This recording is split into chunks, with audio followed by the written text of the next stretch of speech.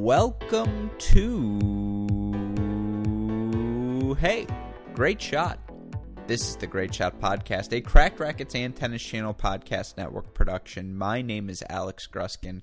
Folks, if we have learned anything through these first 2.5 weeks of the GSP Ace of the Day segment, it's that when you come across a victory, you should absolutely celebrate it, and we had ourselves a victory yesterday. I suggested you parlay Petra Martic against Ali Van Uytvanck and Anett Kontaveit against Patricia Teague. Both of those people parlayed to win their matches. You'd get minus 184 odds from our friends at DraftKings. A $60 wager would yield you $32.61 in return. And folks, we had ourselves a winner. So Westhoff, if you could, give me some celebratory sound effect here at the top. It was great, and I know Tuesday's not the start of the day, right? But when it's a professional tournament, when you're getting in the rhythm of what that schedule looks like, it's really important to build confidence early in the week, certainly as it gets later on Thursday, Friday, Saturday, Sunday.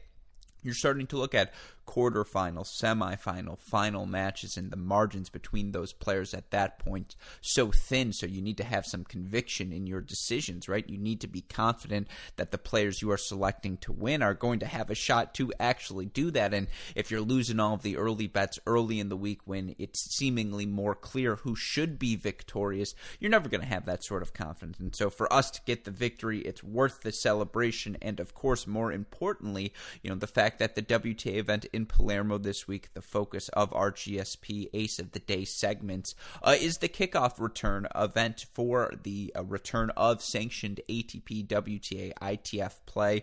It's only one event this week in Palermo. Of course, next week we've got the fantastic event at the Top Seed Tennis Club in Nicholasville, Kentucky as well. But we're just really trying to get warmed up for that 3-week bubble in New York, Western and Southern U.S. Open back-to-back. There's going to be so much action for all of us to get in on, and of course we want to work out all of the kinks, right? Figure out what works, what doesn't, so that we can build our best habits, take maximum advantage again of all of the action. Of course, for all of you listeners out there who aren't already getting in on the play, you can do so by turning to our friends at DraftKings.com, and in case you don't already have an account set up, and at this point, come on, we're 3 weeks in, we're starting to find some winners, we're trending upwards, you want to get in on the action. What's the point of being the most well-informed, best-educated tennis fans in the business that we know we have here at Cracked Racquets if you're not going to take advantage of that fact? So here's how you can do so by turning to our friends at DraftKings. One, you're going to create your DraftKings Sportsbook account and make a deposit. From there,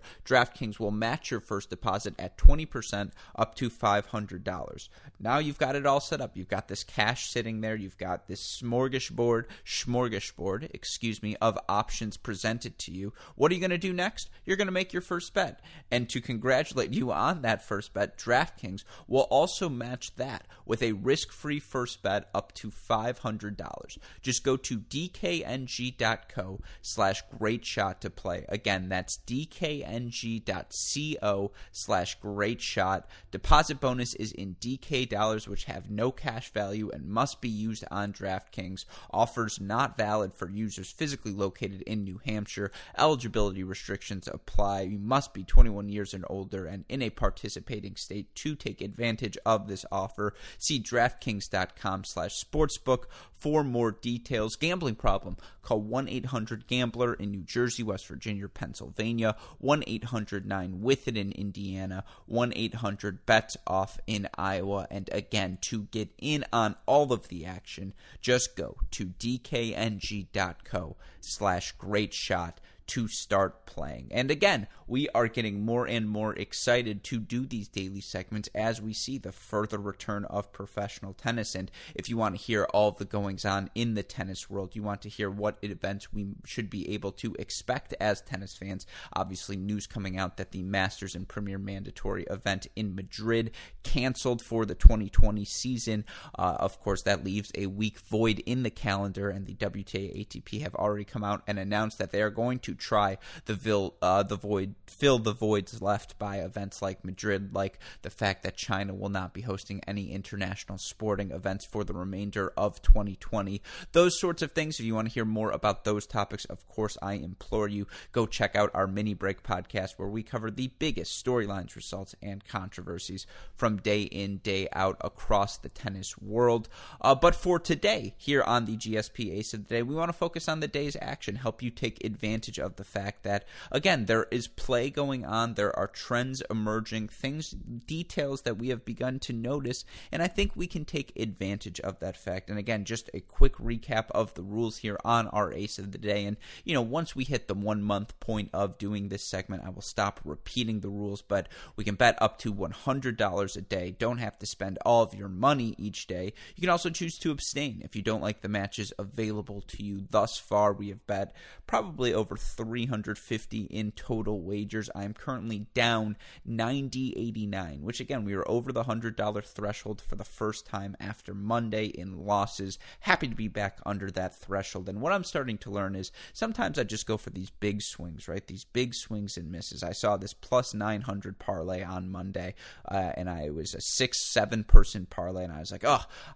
for sure I can see each 6 of these matches hitting. And, 5 of the 6 did end up going the way I predicted. That last match, and I'm not holding a grudge against her, Maria Sakkari's match ends up going on at like 12:30, 1 a.m., and I'm not saying that's the reason she lost, but certainly that played a factor. Certainly you saw the way she was serving, and it's just not the sort of service performance you expect from Maria Sakkari, and, that can throw a wrench into any of your details. So I'm going to keep things, I believe, on the safe side. Yes, it's still going to be a parlay, and anytime you're doing a parlay, that's inherently unsafe because you're not only now gambling on one result, but you need 2 things to both go the way you're predicting, and if even one of them doesn't go that way, then in that case, obviously you are in trouble. But I have another comfortable parlay, I think, today that's going to build our margins, and then, of course, I have a risk of the day for those of you out there who, like myself, like to get a little bit frisky, right? We got to have a little bit of fun. It's that Wednesday midpoint of the week. Got to spice things up. Got to take a risk, take a chance, make a change,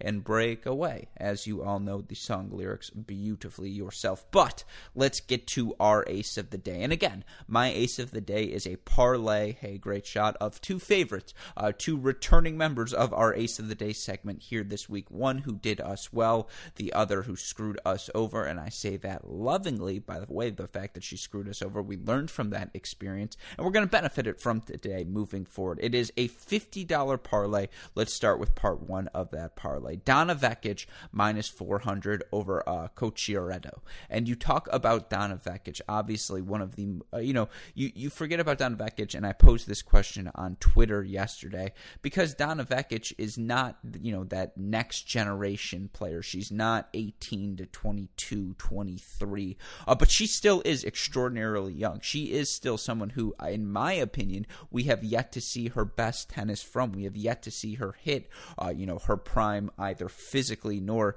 in terms of her mental ability, just her experience level being on the tour for as long as she will have been after a couple of years.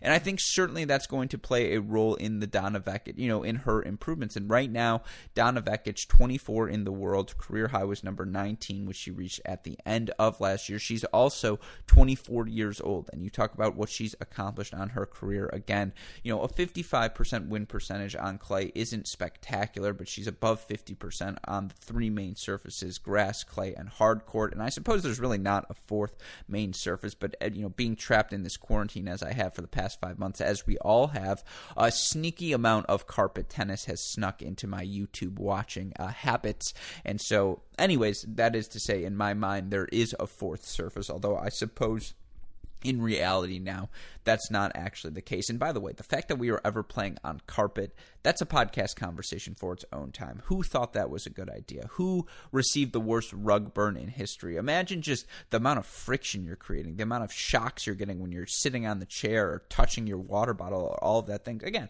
carpet, not for me. That's a story for another time. Donna Vekic, I am a fan of. And you look for Donna Vekic, you look at what she's done of late, and in particular, she looked so good in her first round match, her first round win earlier in this tournament. I believe she won, 1-2 in her first match over Rus? Yeah, 1-2. And I mean, she was just striking the ball so well. And, it was the first return match of any tour level event, so we were all tuned in. But she did look extraordinary. It's clear she's been putting in the work, for Donna Vekic. And again, at 24 years old, sure, you get caught up in the Andreescus, the Osakas, the Coco Gauffs, and Kennans of the world. But Donna Vekic has a lot of good tennis remaining in her. Certainly going to be someone who I think plays well into her 30s and is a top 50 presence. She does a lot of things well, hits an explosive ball as well. And when she's striking the ball well, I mean, the results speak for themselves. Quarterfinalist last year at the U.S. Open, 4th round at the French, 3rd round at this year's Australian Open. She's played really well of late. And, you talk about that Australian Open loss she took to Iga Swiatek. She probably wants that one back, but her losses on the year, 2 to Swiatek, who has been incredible, 1 to Katerina Alexandrova, who I've talked about enough, 1 to Diana Yastremska, again, in context, good loss. The loss to Putintseva in Brisbane, I'm sure she wants back, but you look at her clay results last year, and they were pretty solid as well. She made a 3rd round in Madrid. She made a 4th round, as I mentioned, at the French Open. She did well in the clay in the warm-ups before that event. Quarterfinals in Stuttgart, I mentioned, 3rd round in Madrid.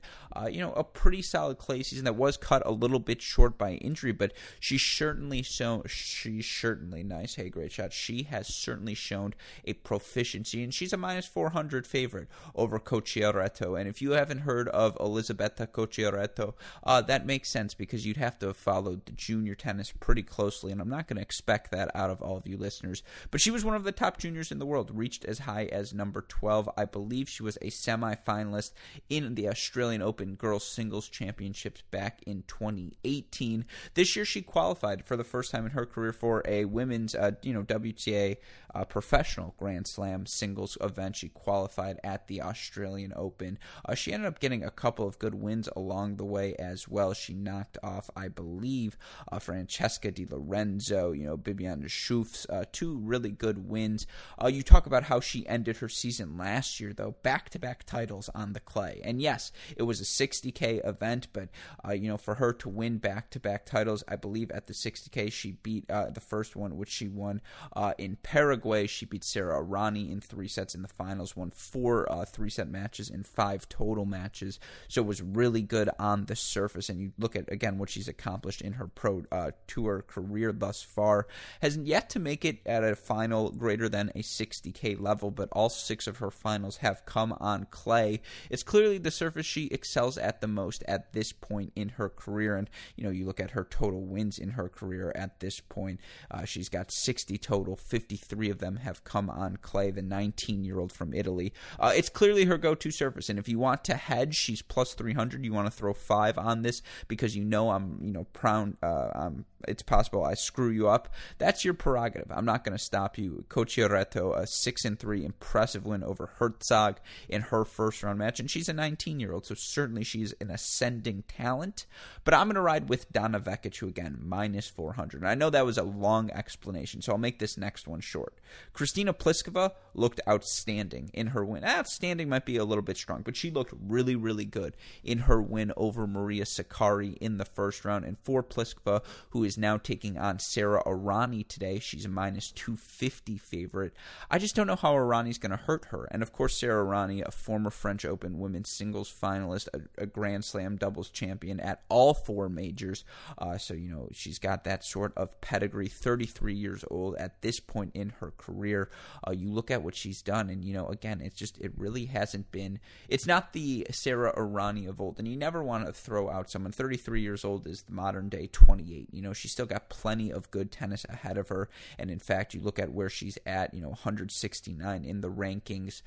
Clay has always been her preferred surface, but You look at what she's done over the past year on the surface, and it really hasn't been that great. You go back to 2019 and, a second-round loss at a 60K on the clay. That's not great. Now, she lost in the final of a 60K on clay. That was to Cocciaretto, who we just spoke about. But, 25K event on clay, first-round loss. 25K event on clay, first-round loss. 60K event on clay, second-round loss. She's just, to expect Sara Errani to perform at the level she once did is just not feasible. And we all saw her serving struggles in Errani's first-round match that she played against Cirstea. She was lucky to get out of that one with a 3-set win.